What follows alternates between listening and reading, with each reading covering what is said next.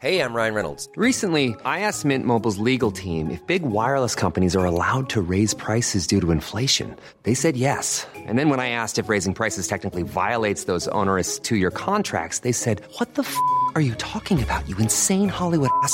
So to recap, we're cutting the price of Mint Unlimited from $30 a month to just $15 a month. Give it a try at mintmobile.com/switch. $45 up front for 3 months plus taxes and fees. Promo rate for new customers for limited time. Unlimited more than 40 gigabytes per month. Slows full terms at mintmobile.com.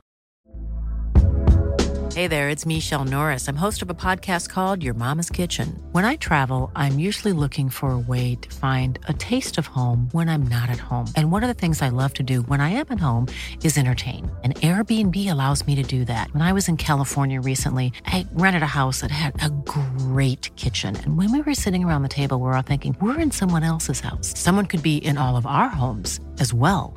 If you have a home, but you're not always at home, you have an Airbnb. Your home might be worth more than you think. Find out how much at airbnb.com/host. Kia ora, no mai, haere mai. Welcome to another Aotearoa Rugby pod with a lot to unpack between the All Blacks and the Black Ferns. Quite different results over the weekend. So much to talk about. I'm joined by James Parsons and also Bryn Hall. I'm Ross Carl. The Aotearoa Rugby pod comes to you every week here on Sky. Boys, the All Blacks. Let's start there. Jipper, were you surprised that it was this big a win in the end? I suppose it was to the Welsh's own demise. I think if you look at that first 40, they had ample opportunities in the attacking 22.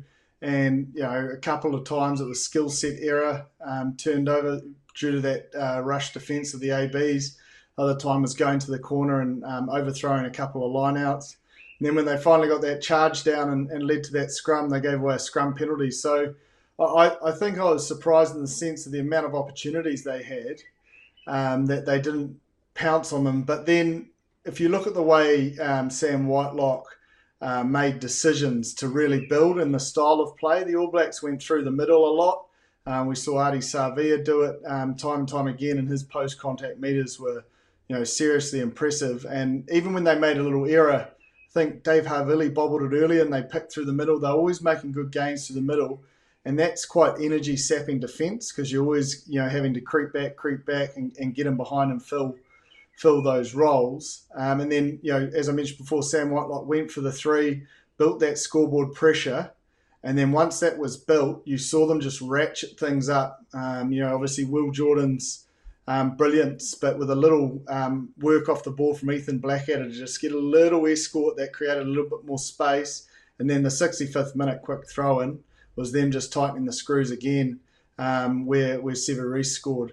So not surprised with how they orchestrated it, and not surprised with the amount of opportunities. Like I had in my notes, they'll be devastated with the amount of opportunities they left out there, the Welsh, in that first 40 in particular. It's quite a flourish at the end there, Bryn. Those support players and the way that they scored those tries, it was quite something. It doesn't matter whether the opposition's under strength. To pull off some of those tries takes vision and execution of a really high level. Yeah, it does. And look when you can score 36 points in the second half. But I thought all the work was really done in that first half. Jip brought up some really good points around them going through the middle, especially Ardie Savea. I think in that first half he was fantastic around getting it over the advantage line with traditionally with the Welsh and even this Northern Hemisphere teams, they tend to have a really good line speed pressure, but a really good way that you can break through that is going through the middle early on, which they even did. You even look at Nepolo Lalu, who's probably kicking himself, dropping that ball over the line. It would have been his first meat pie, but that kind of game plan was implemented really, really well in that first half. And look, I think the Welsh had plenty of opportunities. It was in that first half. I had on my notes was the 37th and the 39th minute is when they had opportunities inside their half, and there were two overthrows that kind of just stunted their momentum. And I guess against the All Blacks, you couldn't really afford to give them that much, to give them more opportunities to not get it right. And then, the game was in the balance in probably that 60th minute, and Wayne Pivac actually brought up a really good point, is that even though they weren't they're playing well and kind of staying in the fight, and then Reece Priestland came on and puts in that little grubber through on the 59th minute to get them back in the game. And then just from that kickoff, that exit, that penalty that really just stunted that kind of try. It was an easy out for the All Blacks. And then I guess from that kind of mistake of that penalty that the Welsh gave away after scoring that try, it pretty much just opened up the floodgates through that. So I think the Welsh can take a lot of learnings from there, and that's what I heard from Wayne Pevick in his post match is that yes, they did throw a lot at them, but I think in the kind of big test matches and those kind of moments, you just can't afford to give the All Blacks too many opportunities with you. And then like you said, Ross, being able to score some of the tries, I thought the bench came on and played really well in that last 20 minutes where they were probably a little bit hungry to in that kind of globe style trotters kind of set up last week with so much points being scored. But I thought they came on really well and even added. Sevu Reece came on but even for his try, he had 3 or 4 touches and you could just see the excitement of him being in and around the ball. So overall, I thought it was a great performance, and we talked about Bodie as well. Look, I thought he was the best on park, not just with the intercepts.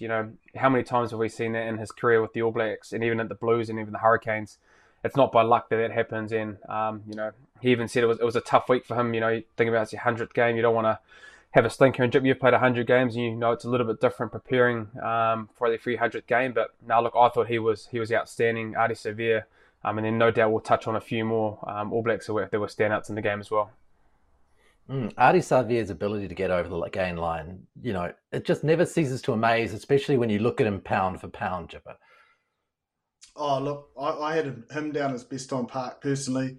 I thought his game, it's one of the best test matches I've seen him play. It's the post-contact meters that, just blows your mind. He just seems to keep coming out the other side. Even if people hang on to him, he'll drag them another couple of meters. Massive turnover in the 22-meter zone, key time in defence.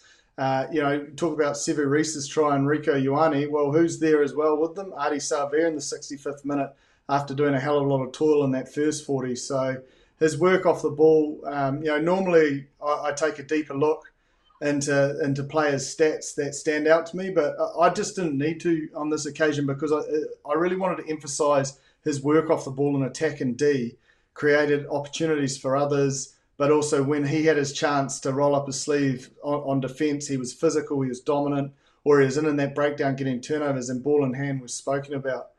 Sensational performance. He was world class against a really strong Welsh pack that fought hard. I thought the Elusi's fought. Moriarty while he was on there until he went off was good. Basham was really good and busy and new into his career, and Wainwright was physical. So they were up against some big men that were looking to show and assert that dominance, and he led the way. When you talk about the work off the ball and attack, what kind of stuff are you talking about? Well, let's use the 65th minute. Geordie Barrett puts that kick through. Reeks and Sevu are chasing through to regather it, and Ardie's on the edge. And as I said, he's put some big shift minutes in, and he works off the ball to be in a position where he can receive a pop-up offload to then offload it back to Sevu Reece to score the try. So often enough, it could have been easy for him to think that play was over, but he stayed engaged, he stayed involved, and that's why he's been in the All Blacks for so long. He was massive in that moment. Well, I suppose an interesting selection for them, Bryn, coming up now is with Dalton Papali'i being so impressive again on the weekend. You've obviously got Sam Cane returning. You've got a game against Italy where maybe they'd give Sam Whitelock a rest before the bigger games in the test matches. What do you do this weekend against Italy at number 7? Oh, look, I think we're going to see a lot of changes, I think. To give guys an opportunity to kind of put their hand up for the next coming 2 test matches. And, look, that's no disrespect to Italy, and it's a different place playing in Rome, and a lot of those guys, younger fellas, probably haven't played there, but I think it is an opportunity to give guys an opportunity to play. So whether that's Sam Cane coming back in, you've got Dane Coles as well. Does Richie come in and you give Bodie a week off? Even the likes of Sevu, Luke Jacobson, kind of players like that. So I think that Sam might come in and start, give him some minutes. He's from Ian Foster's words, he wanted to bring him in and have some good training under his belt, even though he played that test match against the USA. And I think it's a good opportunity to bring him in, get him some meaningful minutes, and then depending on how he goes, Dalton's played really, really well. So it's a good opportunity for Sam to come in and then stake his claim to get back to where we know Sam Cane is going to be. Couple of interesting positions for me is lock. Not sure where Brodie's injury's at. So, we might see some opportunity for Josh Lord and Tupavai to start. And then if they're not going to bring someone in, depending on how bad Brodie's injury is, is there a makeshift Lucy that can potentially move into that locking space for the other two tests coming up, and potentially looking at giving him time. I'm sure Brodie's fine, but that's what I was thinking about going into this Italian test. If they can create some opportunity for some guys that can potentially fill that role, it will be huge. And I agree with Bryn. I think Sam Cane will come back into the mix and start and get some good minutes under his belt. Is Dalton close to pushing Sam for his position when Sam's back to full flight? I think that's too hard a discussion. Like I think Dalton is physically ready and ready for Tier 1 nation Test football, and I think the plan is with Sam is just to slowly progress him back into that Tier 1 nation football. So he's had a great opportunity against the US and now another opportunity against Italy. And then, they'll probably reassess and make some decisions there, heading into the Irish and French test weeks. We've got a few minutes into the record. We might as well talk about Beauden Barrett versus Richie Mo'unga. Is it the same 10 this week, Bryn, do you think, or is it a mix-up? I think it's an opportunity to give Richie a go. And, Bodie had an outstanding game on the weekend and, played really, really well, and I think it's not going to be a form thing when it comes to Bodie because, he's been for the majority of that rugby championship, played consistently well and has had a lot of time. Whereas, Richie did play that game against the Americans and he got what he needed to get out of that. But I think it's a good time to be able to put Richie in there and being able to have that combination with Davey as well. Possibly so because I think the thing with Davey as well that he's had a game off and then come back and go forth. So I think it's important for even Davey as well to be able to get him in there. To be able to play some consistent minutes playing back-to-back. But in saying that, Quinn Tupaia is knocking on the door, so whether Quinn gets an opportunity as well, there could be a lot of changes. But I think Richie, could come into the fold, especially with how Bodie played on the weekend. Give Bodie a week off or possibly off the bench. And then, you even give the likes of Damo possibly coming into fullback as well and giving Geordie a rest. So there's just so many great players at the moment that probably need a little bit more game time because you'd like to think that this probably Italian game is probably your last chance on this tour to get a few guys with the opportunity to play those 2 test matches against Ireland and then the big one against France in a fortnight's time. So you go back-to-back against Ireland and France, do you, Jipper, with your top team? Is that the way you play it out? Again, I find that hard because you've got to see how banged up they are, see who's in the best physical shape. And I think that's the beauty of the squad at the moment is the competition. So I think there might be a penciled-in team potentially for that 2-week slot, but it's just 2 different styles, 2 different intensity of the opposition.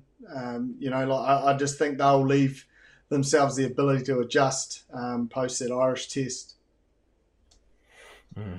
So the top 10-15 combo, we like to talk about it. Is it still Bodie and Geordie, or Richie and probably Damien were maybe it at the very start of the year? But what do you think, Bryn? Oh, they can go either way. If you look around Bodie and Geordie, they've been consistently in probably the last four test matches have been that 10 and 15 combination. And the thing I like about Geordie is that the thing that he has, obviously he's a larger body compared to Damo. And look, this is no disrespect to Damo, but it's just different qualities that Geordie has, and the fact that he is taller. And with probably Ireland, with Conor Murray, even Jamison Gibson Park and the nines that they do have there, that aerial game is possibly going to come, and even with the likes of the French as well, being able to kick off with Dupont. So he brings a really good aerial game for Geordie, and the fact that he's a goal kicker as well. A goal kicker has been probably a massive positive for Geordie and what he can add to that group, because he's been kicking consistently well when Bodie's been at 10. But you've seen Richie and Damo. We saw that earlier as well, that combination. And what I do like about that combo is that they can both play at first receiver, and even if Richie takes it to the line, Damo can step right up either side, open side or short side, and can be that first 5 receiver or play as a first 5 like he does for the Chiefs or even with the All Blacks as well. So there is a bit of difference around that, and what you can do is if you have Damo at 15, you've got the ability then to be able to bring a winger midfielder on the bench as well, because Damo can cover 10 as well. So Both can go well, but I think if it was to make a decision today, just based on the form of how the competition's gone and how the season's gone, you'd have to probably go with Bodie and Geordie at this stage. You on the same boat, Chip? Yeah, look, I am, purely because of the Tier 1 nation run they've had, and I suppose the control and form they're in. It's no different when Richie was in form and had more, I suppose, minutes in the saddle when Bodie came back from Japan. And I think they'll continue on with that. But, I mean, don't rule out more minutes for Richie in upcoming games. You know, like it was Bodie's big night, and he played deep, obviously, and played for the 80 minutes, and Richie came on as well. But I think, you know, you'll see him get more and more minutes if he does remain on the bench in the bigger tests as well. I know we go on about this debate every single week, so maybe let's capture it. For me, I think it's more interesting than Mertz versus Spencer. Like, I can't remember kind of a rivalry for a position that's been this interesting in my time watching the All Blacks. But when you consider that, and we start talking about where Beauden Barrett, now All Black Test Centurion, World Cup winner, where he sits in the pantheon of number 10s in the history of New Zealand rugby, considering he's not always the first choice 10. Where does he sit, Jipper? Where do you see him coming in that list? Oh, man, I think he's right in the mix, and he's still got time to go. When I texted him during the week to wish him well for his 100th, I said, you've dedicated yourself to your craft, and you'll be remembered as a great All Black for that. You know, he's made a lot of choices along the way to make him the very best player in the world a number of times, and continues to be at that high level. And he's just not done. So it's a hard conversation to have at the moment, because I still think there's more chapters to the story, just like there was for DC, and more, I suppose, excitement and fuel for this debate. Where are you sitting, Brynner? Yeah, it is. He's got a long way to go. The fact, you know, he's been here so long, considering he's played 100 Test matches. But Chip's right. You know, he's right up there. You've got Dan Carter, who, you know, we don't need to talk about the achievements that he's had. Is just, you know, he could say arguably he's the greatest rugby player that's ever played in the world. So, but you know what Bodie has done. You know, he's a 2-time Player of the Year. You know, that's, you know, those are achievements that are done at a pretty high world class setup. So, you know, the fact that he's done that twice. I mean, he was playing 10 as well. You've got to add that into the discussion, and for the fact of longevity. Anytime you can play 100 Test matches, whether it be, you know, for a time at 15 coming off the bench, but, you know, being able to play 100 Test matches and that consistency of to be in that All Black group for a long period of time, that adds to it as well. But yeah, I think, look, the best still to come of Bodie, and you know, we're going to continue to have these discussions about him and Richie moving forward. But you know, I think, you know, for having Richie there to be able to have that competition aspect, it's going to keep bringing the best out of Bodie. And look, if we can get Test matches like we do on the weekend, and you've got Richie being able to be in behind him and to try and bring the best out of Bodie, and it goes vice versa both ways, it's only going to help New Zealand rugby and for our bid to win a World Cup in a couple of years' time. I really enjoyed that wry grin from you, Jip, then when DC was announced as the greatest player of all time. I'm actually in that boat. I'm in the DC is the best rugby player I've ever seen boat. Where do you stand on this? On Dizzy? Yeah. Is he the greatest rugby player he's ever been? Oh, him or Richie. I reckon. Like, he's definitely there, but let's not forget the hard graft that goes in to provide that beautiful ball that he played off. The forwards lay the platform for the greatest rugby player of all time. So, you know, let's put recorded it all. It's a hard argument, but I'm a Ford, mate. Of course I'm going to back Richie. I did say arguably. I forgot to mention the old great Richie McCaw. He's right up there as well. So it's hard to go past those two. Just thank God they're Kiwis. So. It's one of them. It's one of them. Two Kiwis. Yeah. For me, it's Dan, and the reason it's for Dan is because he did turnovers, he'd make his tackles, he'd run the ball, he'd kick goals. You know, he kicked field position. There's a few things that Dan Carter did that Richie McCaw never had the chance to do, I suppose, because of his position. But Dan could do literally every single thing on the field, I thought, bar, you know, throwing into a line out or backing a scrum. I'd love to find a clip of one of his turnovers. I'd be interested in that. They're there. I'm gonna fish them out. We'll get some of the boys onto it. We'll see what we can do. Please do. I've got a couple of vivid memories of them later on in games at times when there's a few tired boys out there, but there definitely were some. Richie probably made the tackle and got it up for him. Yeah. No, I think Desi would be first to point towards Richie. Yeah, it's good banter. Yeah, it is. Now, banter is something that's been going on in and around this game because the yellow card for Nepo Laulala was an interesting call. A lot of Welsh people I've seen online are saying that was a red. The referees decided mitigating circumstances yellow as the player buried his head into his forearm. Where do you sit on this, Bryn? Yeah, look, frustrated would probably be the word that I'd use because, look, as a rugby player, yes, we've got an understanding around, like, it's not common sense because, like, you've got to go the letter of the law, and by the letter of the law, his forearm or his kind of shoulder went into his head. But at the same time, as a rugby player, you think, like, the guy's ducking his head right down at a low height, and Nepo's actually tried to, like, just go through a low technique tackle. Like, if you talk around head highs at it from previous send-offs, it's been, you've got the tackle technique wrong, and it's just been able to go up, and you've got probably been sent off for the right reason. But there's nothing that Nepo Laulala in that situation could have done to be able to stop that situation there.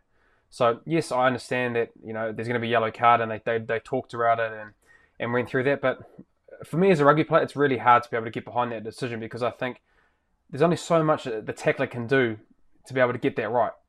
Jip or Ross, you see that and you look at that example. There's nothing that Nepo Laulala could have done to be able to try and get that any better. So do you start reward? Do you have to? You kind of, for that kind of situation, it's a unique situation. But those kind of ones that happen, common sense has to prevail. But I know we're trying to look after. There's a law that's going to be able to put in place, and it's going to probably, if that did happen, then it's going to open up the door for other avenues for it to happen in other games. But for me, as just a rugby player, I found it really frustrating. I could understand the reason behind it, but Nepo Laulala couldn't have done anything better or anything more to try and nullify that and get that wrong at all. So it's just a penalty for the shot to the head? Say again? So you just make it a penalty for the shot to the head? Is that essentially what you do? So for me, it's just a penalty because I know that there's obviously laws in place, and there's been other examples where that isn't the case, and so there's been a yellow card offence. But for that one there, you just think, yes, he has hit his head. But at the same time, look, he's putting his head down, putting it right down. So, like, where's he supposed to go? So, for me personally, if they just walked away there and said, look, this is just a penalty because there's obviously factors at hand that is probably a little bit common sense thinking, then they would have got that right. But again, I can understand why they've done it. It won't be the last one that we talk around. But for me personally, I was left frustrated with that yellow card. When I watched the game, I found it interesting that the yellow card was given for not wrapping. It wasn't anything to do with the head contact. So it was saying he was basically tucking his shoulder and not attempting to wrap in the tackle. But the irony is I think as he's going to wrap, that's when he makes contact with the head. And that's why it doesn't look like he's trying to wrap. As stupid as it sounds. I watched it a couple of times, but he hits his head and it tucks the arm back in. But for me, if you look at Wallabies hooker Whainga, he does this grass cut and gets penalised for it all the time. And that's the only real option that Nepo has. Like, that's a low position. He's in a pretty low position where he is. So the other thing is he's got to leave his feet in grass cut, which isn't allowed either. So, look, it was a tough situation for the ref to be in. But you see contact with the head. I felt like they brought into mitigating circumstances. I don't think if we were this time last year, that could have been a red. I mean, it touched the head and it puts you in dangerous territory. I felt like the way he said the yellow card was for no wrapping was probably surprising. I thought it would have been the head mitigated down from a red to a yellow. But it just shows, I suppose, there is still this confusion in the game for all of us. We all interpreted it differently. Those two things, I suppose, just go hand in hand, don't they? Like the head and the wrapping. at such a short period of time, when the player bounces off another player's body, you can't really say whether one thing's worse than the other because it's just instantaneous, right, Jip? But that's what I'm trying to say is like Nepo is going to get penalised either way because he dips, he doesn't get low enough, and he hits his head as he's going to wrap, or he does the Whainga style, he's going to get penalised. You know, like it was if you get that dipping motion and you're a big man like Nepo, it sounds like I'm making excuses for him, but he'll be, you know, rubbing the grass with his face. If you know, like he was pretty low. He was definitely dipping. But look, from my point of view, as soon as there's contact with the head, you knew it was either going to be red or yellow, not just a penalty. And I thought the mitigating circumstances were taken into account and consistent with a lot of other things we've seen. It was just when he said it was for not wrapping, I was confused. So it's a better place than last year, but still not perfect. Well, it's not a perfect area, is it? Yeah. It's I just, you know, there's three of us here and we saw it all differently, you know, like as long as it's consistent on the night, this is what I always say with referee decisions, as long as it's consistent on the night over the 80, it's about, you know, that's part of the game is how good you are at adjusting to the ref and finding where the boundaries are and where the boundaries aren't. And that's what makes you a better player or a better team. So that's part of it is that 80-minute window. And if there's consistency across that, I'll never complain because you just can't expect a replication. Just like as a player, you can't expect a replication. When you play 10 out of 10, you're most probably not going to do 10 out of 10 next week unless you're Richie McCaw or Dan Carter. So that's what I'm trying to get at is that 80 minutes he was consistent. So that's the rules you play under in that sense. We were lucky it just wasn't a game decider, I suppose, you know, in that kind of nature of game. In another game, it could become an even bigger incident. But even if it is, it's still consistent within that 80. And some players will be smart enough to know that on the attacking sense and start dropping their height into contact to get the reward as well. So again, that's what I'm saying. Like it's a skill. It's part of being a world-class player to adjust on the run to referee decisions. So you, in that situation, almost just have to let him get over the gain line and collar him down or something, you know, rather than being in front and trying to get the hit on. Well, I just think it's we're using a prop. Like if that was a Lucy or something, they'd get low enough, and that like the All Blacks have shown their tackle technique is a low chop, get access for the turnover and the breakdown for the hunt. So you'd just change positions. You'd move your big fellas in tighter to the ruck or something. I don't know, but I don't know what that answer is. That's what I'm saying. It's up to the player or the players to adjust on the run. How do Wales bounce back from this? Obviously, they've got a lot of players coming in, and they've got the Springboks next week, who've been pretty impressive in recent times. Bryn, what do Wales do? Do you just make the wholesale changes and go with it, or do you say, hey, these guys got some experience last week, and we'll stick with a couple of them? Oh, look, they'll bring in some guys that are going to come in to be able to bolster their squad and their team. And there's obviously a few injuries for that Test match against the All Blacks. But you look at the likes of Basham, who I thought was best on park for Wales. And anytime we can bring a young guy in that hasn't experienced footy at that level, and he can end up playing so well against the All Blacks, that's only going to set him well. Or guys like that play in that kind of game and play well. It's only going to upskill them moving forward. So look, I think guys getting that kind of experience is going to be great, and the fact that they did play New Zealand, it's going to hold them well moving forward. But it is going to be a different style that they are going to face in the South Africans. So I think probably the experience that they had against the All Blacks, and then when they are going to play South Africa, it's going to be a little bit of a different style, possibly from what we've probably seen in the British and Irish Lions and the Rugby Championship. They are going to bring more of a kicking element, so they might be able to change in and around that, and their attacking brand might come a little bit easier than it did on the weekend. But no, I think they did really, really well at some things in the game. Their set piece is one thing that they'll probably need to sew up, especially with the South Africans and how well they are at their set piece. They've got to get their line out right, and especially their scrums. Just going back to our boys, I thought Joe Moody and Nepo Laulale in big times in those games, the scrum penalties through the 8 were really crucial in stunting the momentum of the Welsh. So I think set piece is going to be a big key for the Welsh moving forward against the South Africans, who against us did really, really well defending us.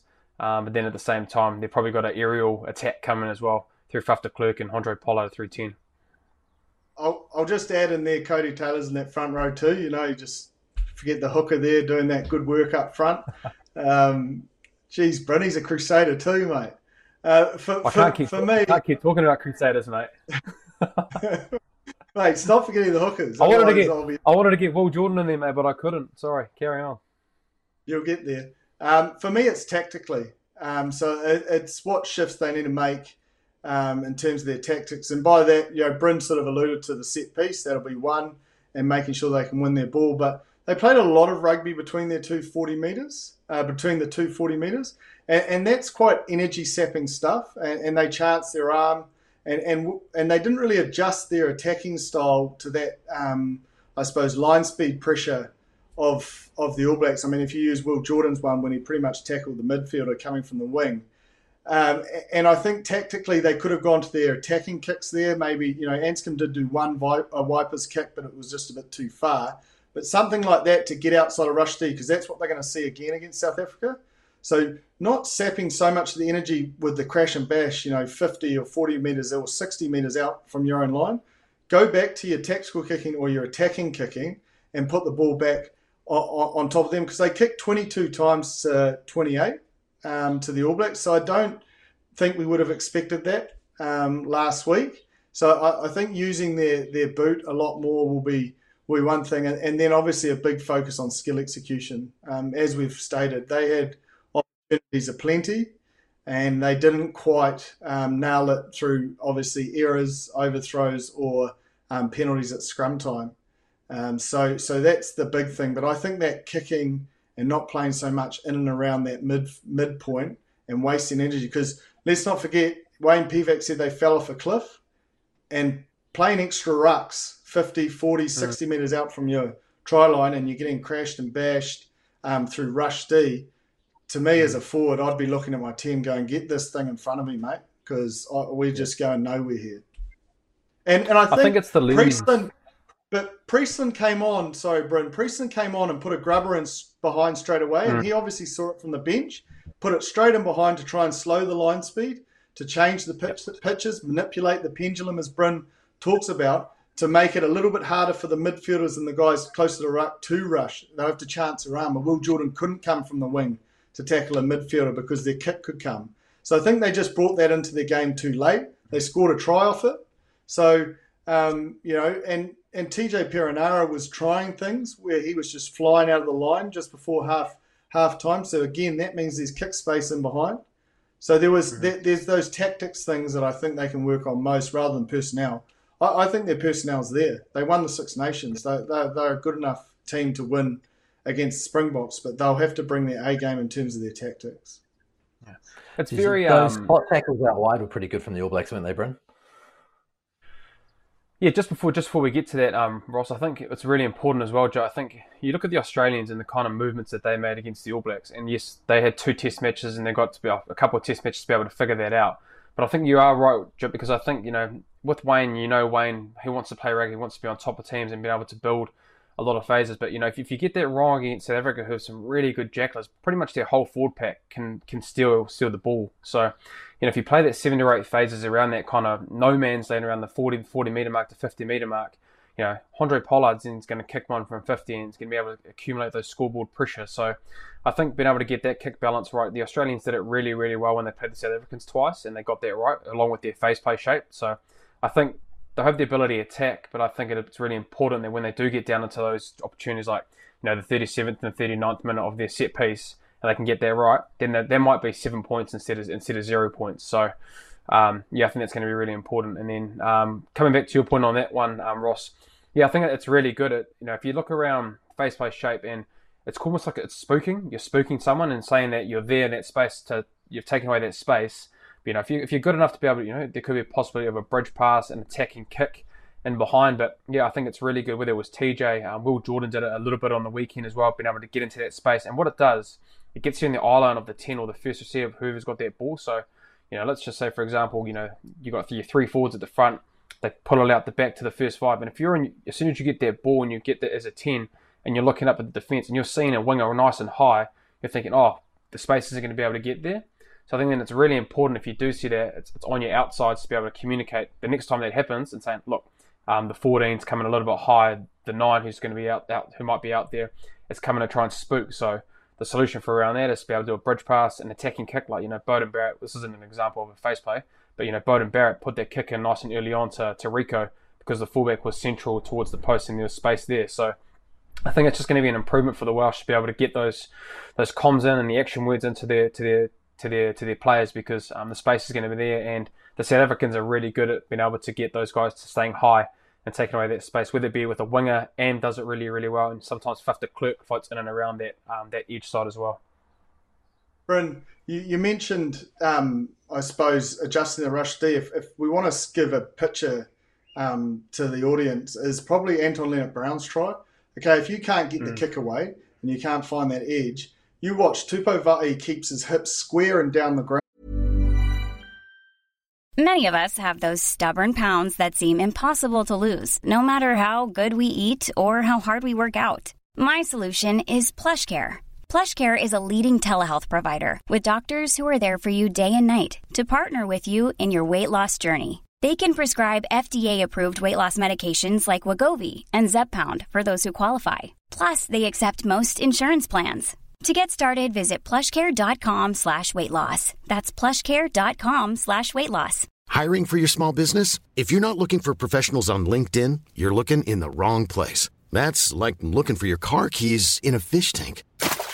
LinkedIn helps you hire professionals you can't find anywhere else, even those who aren't actively searching for a new job but might be open to the perfect role. In a given month, over 70% of LinkedIn users don't even visit other leading job sites. So start looking in the right place. With LinkedIn, you can hire professionals like a professional. Post your free job on linkedin.com/people today.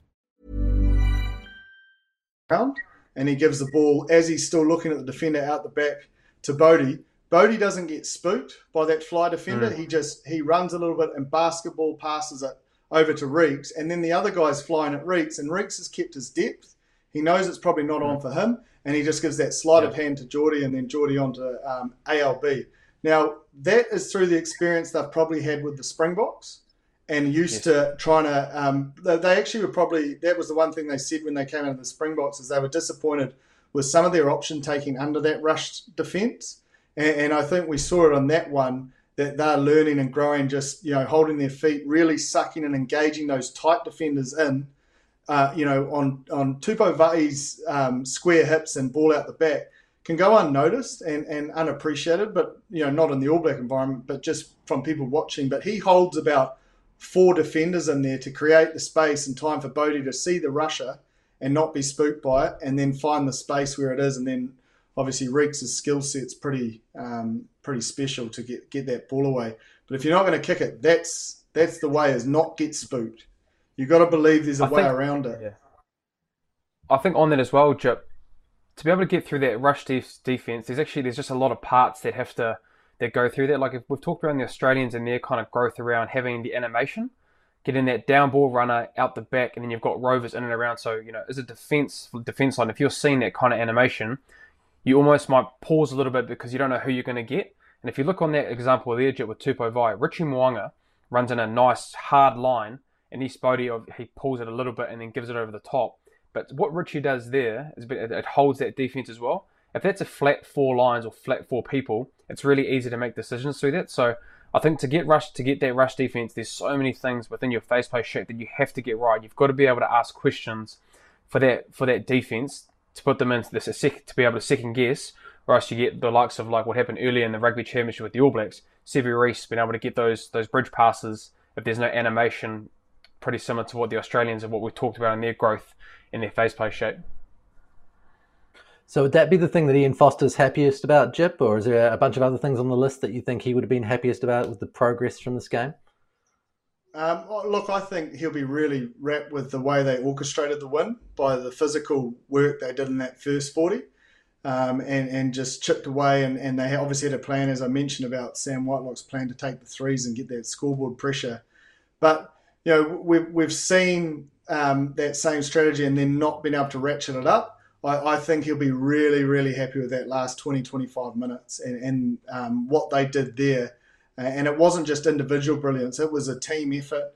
Apart from probably Will Jordan's try, but I still think Ethan Blackadder played a role in that by getting back and just creating a little bit more space for him. Outside of that, it was guys just working really hard off the ball.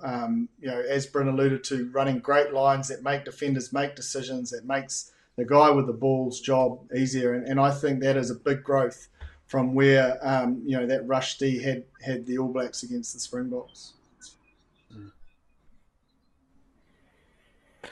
Shall we move on to the test match of the weekend then, shall we? The Black Ferns, 100th test. It was a big occasion for them, but it didn't go very well against England. 43-12 was the final result. You kind of feel they're a little bit set up to fail here, in that they haven't played test football in a couple of years. The English team know each other very, very well. They're playing at home. This was always going to be a big challenge for them, Jip. Yeah, it definitely was. And let's not forget, a lot of opportunities for them to prepare for that test were taken away from them. They had tests against the Wallaroos that would have been great, but they obviously got cancelled due to COVID. They had other camps that had to be cancelled. And I think it probably showed the most in the defence and the lack of connection. And they're probably still embedding the system, although, 9 debutants are still trying to find their way in the system and connect with the players around them. And there were just gaping holes at time for the English players to run through. Or there was a stacked blind side of defenders that were marking, a little amount of players. And then, obviously the English went wide or open. And because they didn't marry up those numbers and work round into the open side, they were left short and some good hole running by the English. So I think that was probably the biggest example of, that they were underdone, but I think everyone expected them to be underdone, as I've just alluded to. They've had test matches removed for a number of years now. What will be good is they'll be able to learn and rectify it. We've seen with this coaching group and this leadership group that they won't be burnt twice, and I think there'll be a big shift in the accuracy in defence. Because I thought on attack, especially in that first 10 minutes, they were running hot, and they were good again straight after the break. So I think if they can sort out their D, it'll be a lot tighter contest. And probably their kick strategy. I felt like, and I might be wrong, but I felt like the player that kicked the ball kicked because they thought it was right to kick, rather than manipulating the D to kick on their terms as a team. And you can sort of see that in the chase line at times.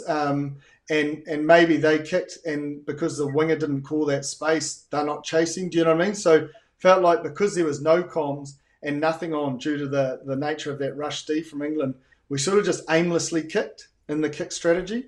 So I think the defence and the kick strategy, if they can sharpen that up, it'll provide a lot less opportunity for the English. And then I felt like their attack was, pretty powerful at times, and probably a natural instinct, and the one thing that they probably don't need to focus on as much this week. The English, though, you've seen those tries, Brenner. There was some really, really great execution from the English, particularly coming in from fullback.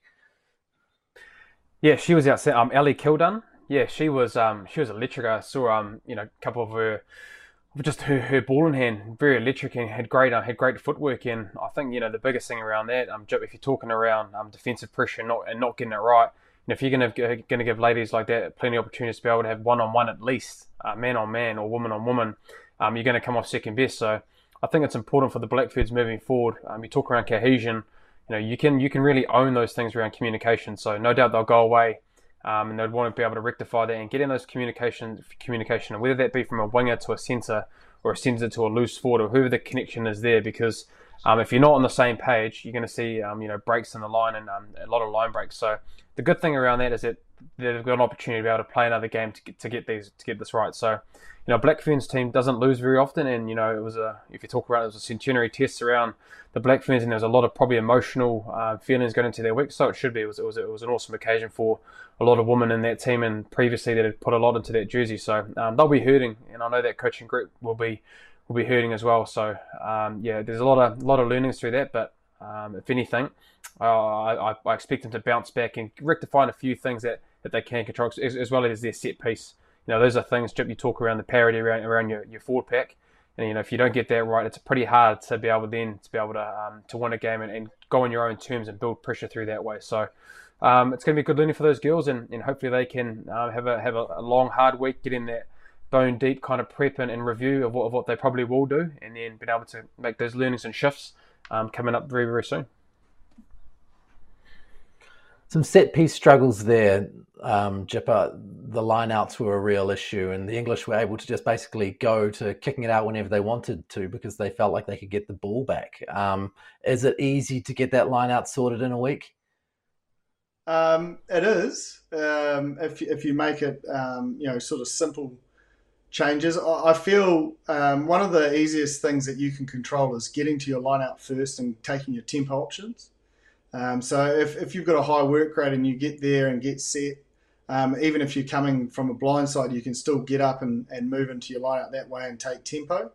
And if you can't take tempo, then the most simple way is to have a movement structure that leads to 3 or 4 options so that it's always looking like the same movement. So it makes the opposition think, oh yeah, I'm in the race here, and they go up, but then you do one more slip or another sort of movement that pops up somewhere else. And then the next time you can go up where they thought you're going to go up, and you've got a plan for what you're going to go through, and you're wanting them to think it's the same movement every time, but you've got 3 or 4 options that you can end up at.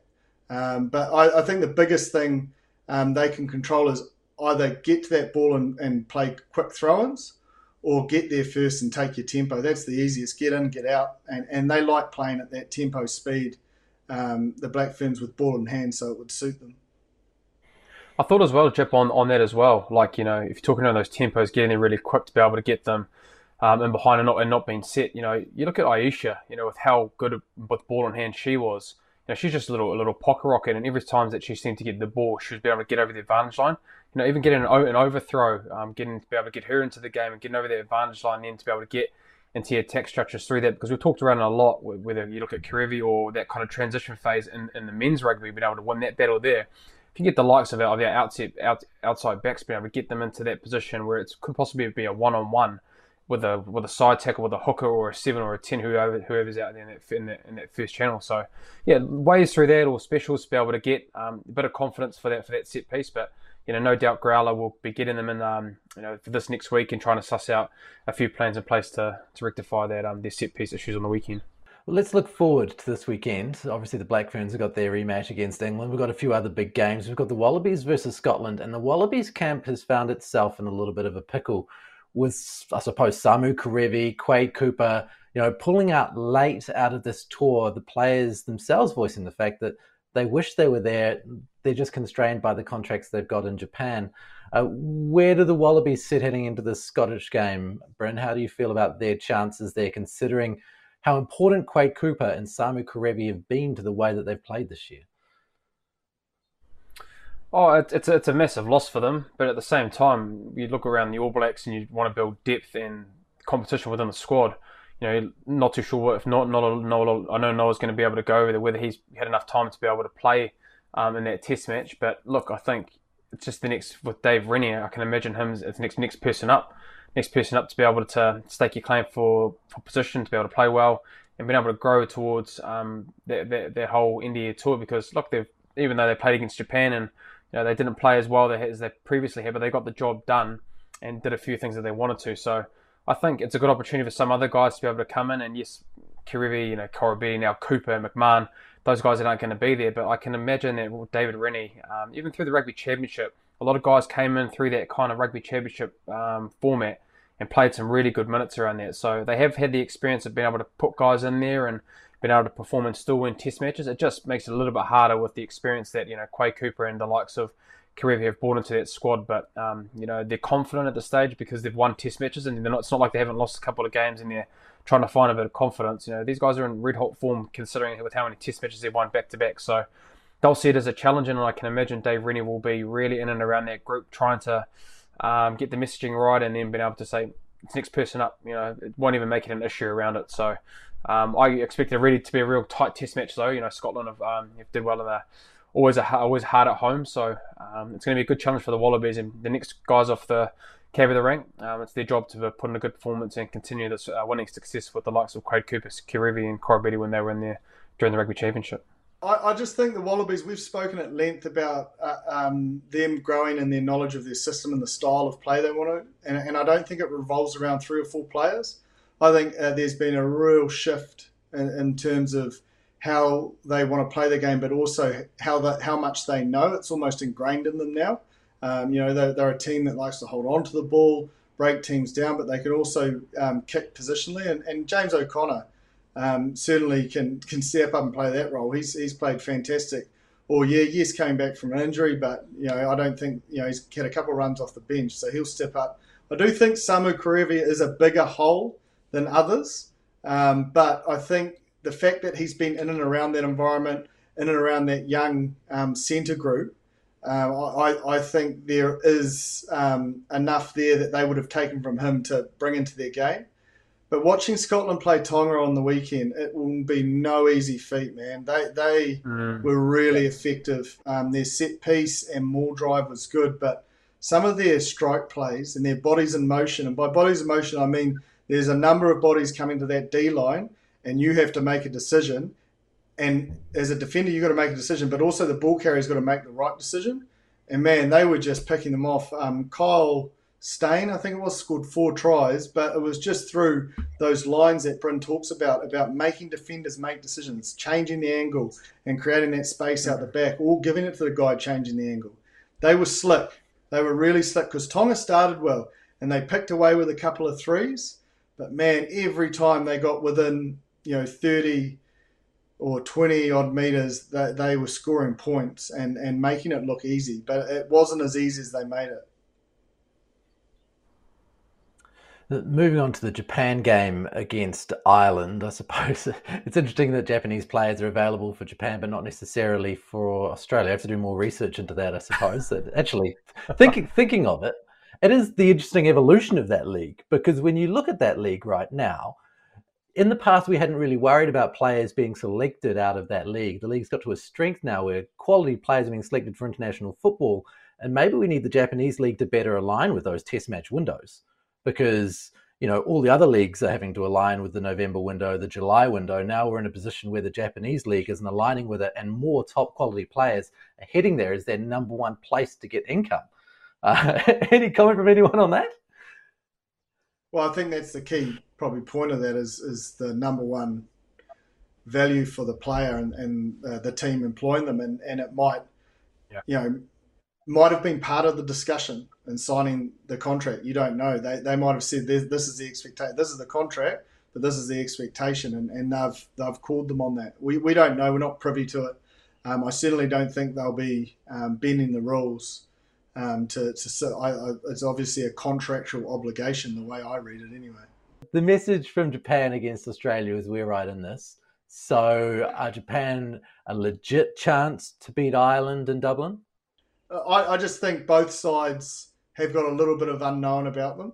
Having not been able to play for a bit. Like Japan we saw against Aussie, and that was a great showing.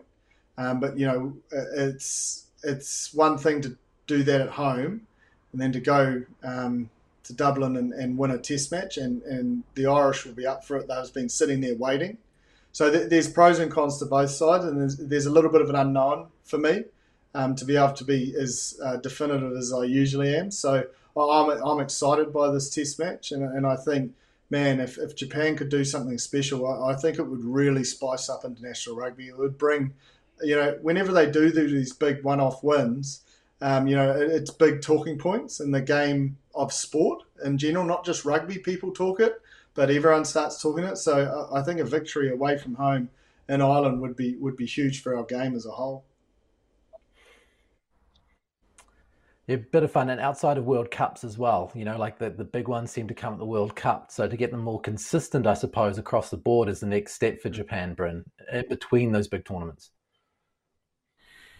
Yeah, it is. Anytime you can play against a top tier nation away from home, especially in the Northern Hemisphere, it's only going to be able to make you better as a team. So I think they, you look at that 77th minute against Australia, they were in that game, and if it wasn't for Rob Valentini making that steal to be able to ice the game, Japan were right into that game. So I think the improvement for them moving forward is that, knowing that it's going to be in France in 2023, and the conditions could be a little bit more different than they're accustomed to, being at home, being a lot hotter and dry ball. So what I did like in Japan and seeing that, and probably they didn't get the execution right with the contestable aspect, but they've got that game to be able to do that, because, it could be, don't know what the weather's going to be like in Ireland. It could be a little bit wet, and we know how much of a tempo mindset that the Japanese do have. So I did see that in that game, they had the likes of their box kick, being able to have it set up really quickly. So if they feel like they're not going anywhere, at least they've got that mindset of to be able to, look, we're not going anywhere. We might put a contestable up off 9, or they might be able to do that off 10. So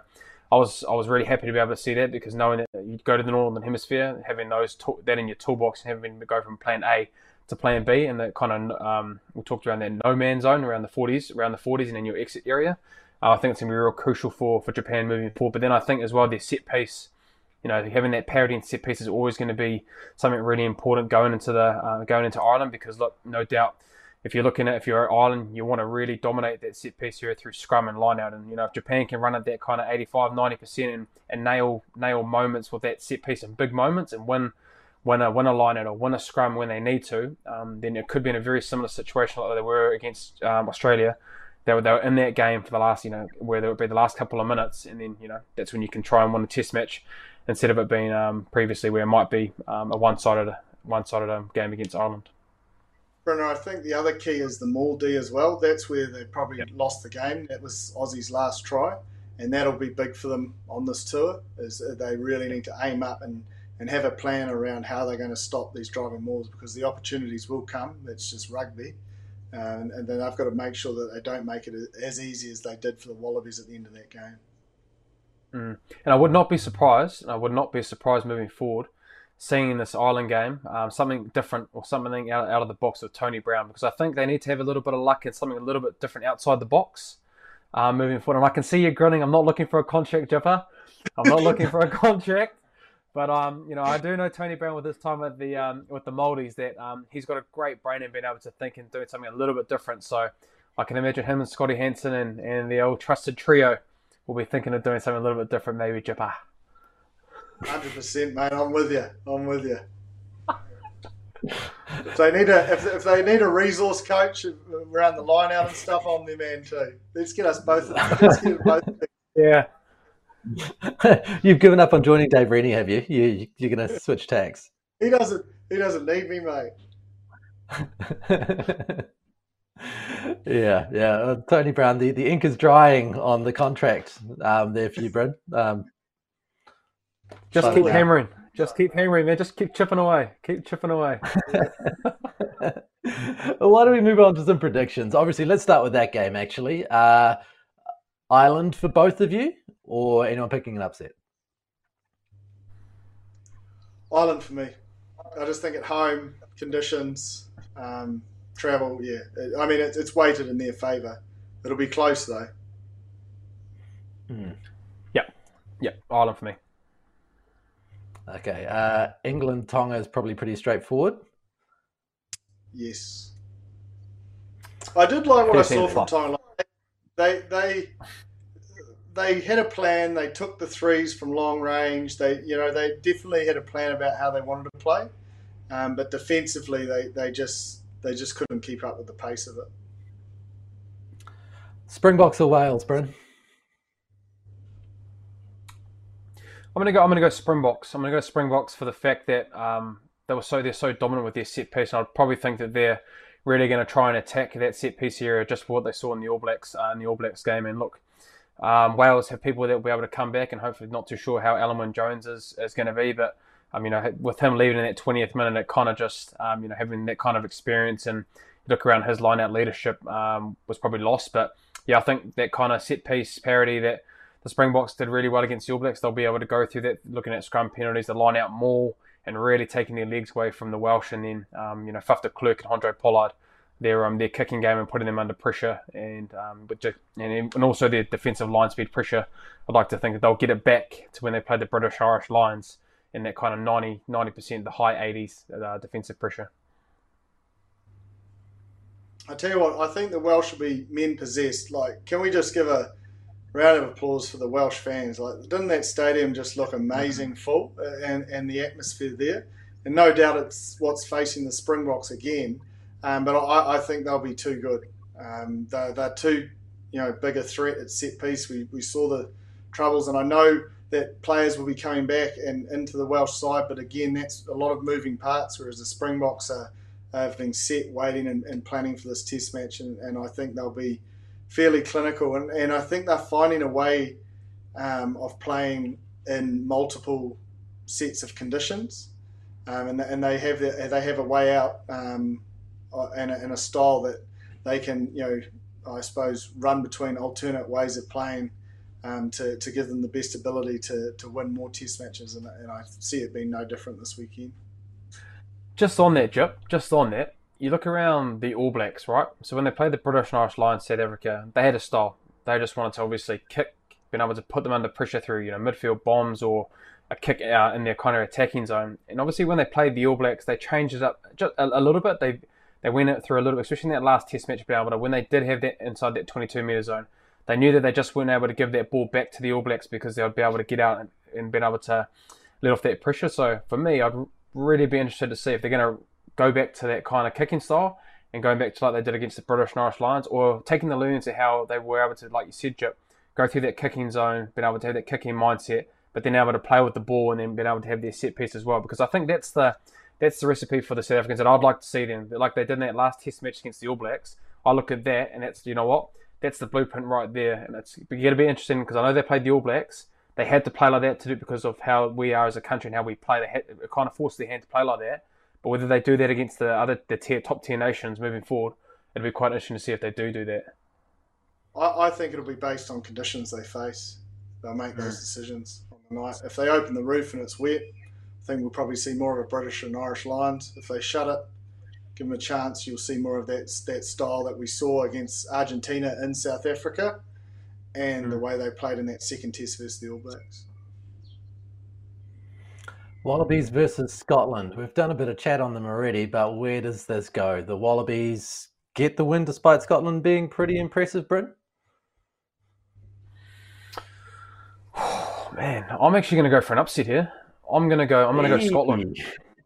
Yeah, I'm going to go Scotland. And look, it's not to say it has nothing really to do with the Australians, because we've been advocates for the Australians in probably the last 5-6 test matches. So, but I think just for the fact you talk around Samu Kerevi, and like I know the other guys, Iki Tau's played really well. Hunter Paisami's there, and maybe even some other players might be able to come in there. But I just think with how Scotland played on the weekend, and yes, it was against Tonga, but I think it's just going to be a different challenge. It's going to be different conditions, be in a different place, and I just think Scotland will probably. This is just I'm picking it. They might just make an upset here and probably win. A 3-point win, very very close. But I can just see Scotland possibly bringing up an upset this week against the Aussies.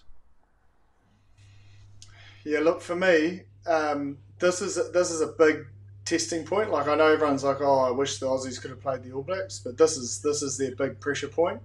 And getting a win in this test match is huge, and that's why I'll back Dave Rennie and the crew to get that job done, because I think they'll know how important it is for them as a group, but also their fan base. And I think a lot of that's what they're playing for is their people back home, and they're utilising that as a galvanising tool. And I think there's been a bit of changes, more so in the back line. But I think the platform that the forwards are putting on still enables the guys that are coming in to replace those senior men the opportunity to exploit the Scottish. But it'll be close, there's no doubt. But I'm just backing the coaching group of the Wallabies and their leadership group to understand how important this test match is. France-Argentina. Is this a difficult one to pick, Jipper? I've been thinking about this one a lot, and I suppose if you heard Ledesma's comments about the side and where they're at mentally, probably not, unless there's been a big turnaround in that and they've got away from rugby and had a really good freshen up. But they have been on the road a long time, and I suppose it's sort of alluded to the fact that they're potentially overcooked as such, and not getting the best out of themselves, which is always a hard place to be. And I think the French are preparing for that test at the end against the All Blacks, and they'll know how important it is to get their ducks in a row so that they can execute on that night. Mm. Yeah, I think for me, the French are probably playing this week and knowing that the All Blacks are to come. But I guess for me, what I want to see from Argentina is we talked around whether it be they played against the Wallabies, New Zealand or South Africa, their discipline was shocking. We talked around you can't give these top 10 nations opportunities time and time again, and there were sin binnings, and you talked around even their set piece as well, with their line out drives. Had a couple of guys getting sent off in moments like that. And so for me, if they can take away those penalties, and there were spurts in those rugby championship games that when they were on top of teams, we saw the flair, very similar to what the French do, or the offloads, being able to go forward and being able to build pressure and scoring tries. But if they don't get that discipline right, like they did in the rugby championship, then it's going to be a long day against the French. But I think the French will win this game, even if the Argentinians do get that right. I still think the French they'll have too much firepower, and will be really, really wanting to gear up for that All Blacks in a couple of weeks' time. I think it's just as key for the French to win this game, like I said with the Wallabies, to put a stake in the ground, because there was that inconsistency over the Six Nations where everyone sort of thought they were going to win, but then they ebbed and flowed a bit. They'd have an awesome performance and then a not so good one. So I think they really need to hit this, end of year tour, hit the ground running and make a statement and make other teams fear coming to play them at home. And both sides, because of that emotional nature that they play the game, will always test that discipline, as you allude to, Bryn. But a big test for the French, I think. There's nothing to lose for Argentina, in my opinion. How about a tip for the Black Ferns versus England? Are we going to see a closer result? Is it possible to turn that around in a week, Jipper? Oh, it'll be hard, but I think we'll see a closer result. But as I said, they're going to need to embed, that understanding of each other and those communications on defence and in their kick strap. So I don't know if it can be turned around and be victorious, but if there's ever a side that will do it, the Black Ferns are probably a side that are capable of it, because I feel like the dust could have been blown off and now they're like, oh, that's over. We know what to expect now. We know where we're at, and it can really sharpen the focus and the desire during the week to lead to a big performance. So it's not without possibility, but it will be a very, very big hill to climb. Is it really hard, Bryn? Is it really difficult to come back from something that large? We've seen the Wallabies do it fairly well against the All Blacks in recent years when they've been hammered and then be back in the running next week. Yeah, look, it is going to be tough just with how dominant the English women were. But I think a lot of those things that they can control themselves. You talk around the defensive side of the ball, being able to get that cohesion and understanding, whether that be going away, having a look at some clips and being able to connect with the outside groups or the loose forwards or whoever's in those kind of decision-making defensive reads that you have to make. You can do that on tour, and it's the one really good thing when you are on tour. There's so much time that you can spend with each other and being able to rectify a lot of those things on the field and in the classroom and away from the footy field. So I can imagine that they'll be having those chats. The leadership group will be able to own that and get those things in place around that. But then also the set piece aside as well. Jip said there's some great solutions that they could go for with a lot of tempos, being able to have a few specials if it goes over to the top to Ali or Aisha or something like that. But I think, they didn't want to lose that test match, obviously, but you can make a lot of learnings from losing a test match. And if you look around the Black Ferns in the past, they haven't lost many games of their test matches, so I can imagine that they're a hungry group. And you even look at their messaging around on Instagrams and how much togetherness they have with that group. There's nothing better when you're a player, when you're under the pump and you're the underdog. When do we really talk around the Black Ferns being an underdog? So it's going to be a good learning for them to show a little bit of resilience and character. But I reckon they'll get their prep a little bit better, and then all you want to do is give yourself a chance to win a game. And so if they can rectify a lot of those things that we've talked about today, and it's a close game, then anything can happen. And then the big time players can step up and win a test match for them this coming week. So is that England or the Black Ferns? Just looking for your pick on that one. I'm gonna go our Black Ferns. I'm gonna go for Black Ferns. Good on you, boy. I'm gonna pick them. Come on, girls. Come on. Nice.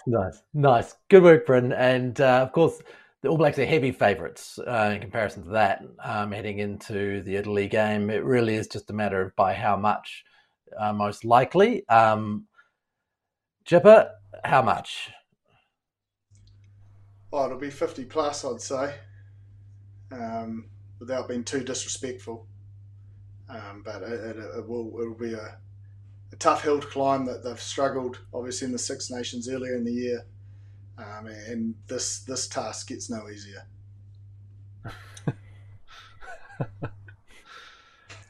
Yeah. But it's as simple as that. I think, it's going to be a lot of points. But I think, knowing Ian Foster, from his messaging throughout even games against Tonga and the Americans, they'll have some clear plans around what they want to get out of that game. So whether that be exiting really, really well, like they did against the Americans, that they didn't do against in the Rugby Championship, in some games not very well. They'll find some form of stuff that they haven't been really good at, even when they played so good against Wales. They'll find out a few things that they didn't do well, and those will be focal points or movements around what they want in those kind of scenarios, and being better moving forward, because a lot of men in their All Blacks group are going to get opportunities to play, and then now it's their job to be able to implement the things that the coaches are wanting to have. They're having their plan around what that looks like, but then at the same time taking their chance, because knowing that the Ireland and the French game is going to be probably our best 23 moving forward. Yes, another big weekend. Different kinds of results required for all sorts of different teams. The All Blacks looking to impress again against another understrength team before going into the big boys. Catch us all again next week on Aotearoa Rugby Pod. Bryn Hall, James Parsons, Ross Carl, Matewa.